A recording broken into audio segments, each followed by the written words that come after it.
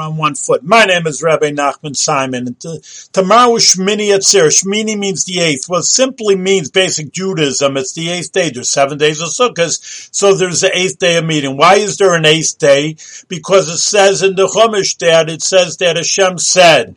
Well, really with the Rashi, that Hashem says, I invite everybody, again, universal Judaism, that everybody, all human beings, could come to the temple, the holy temple. It's not exclusively for Jews. But he says that one day, extra day, I want to stay with you all by yourself. Almost like when you have a big party, you invite all your friends, you have a few hundred people, but then you want to have your close friends, you want to celebrate with them and your close family. So to Hashem, one saying, listen, one day, Shmini Atzeret, the eighth day, stay over in times at the temple, and we'll have a party just for ourselves.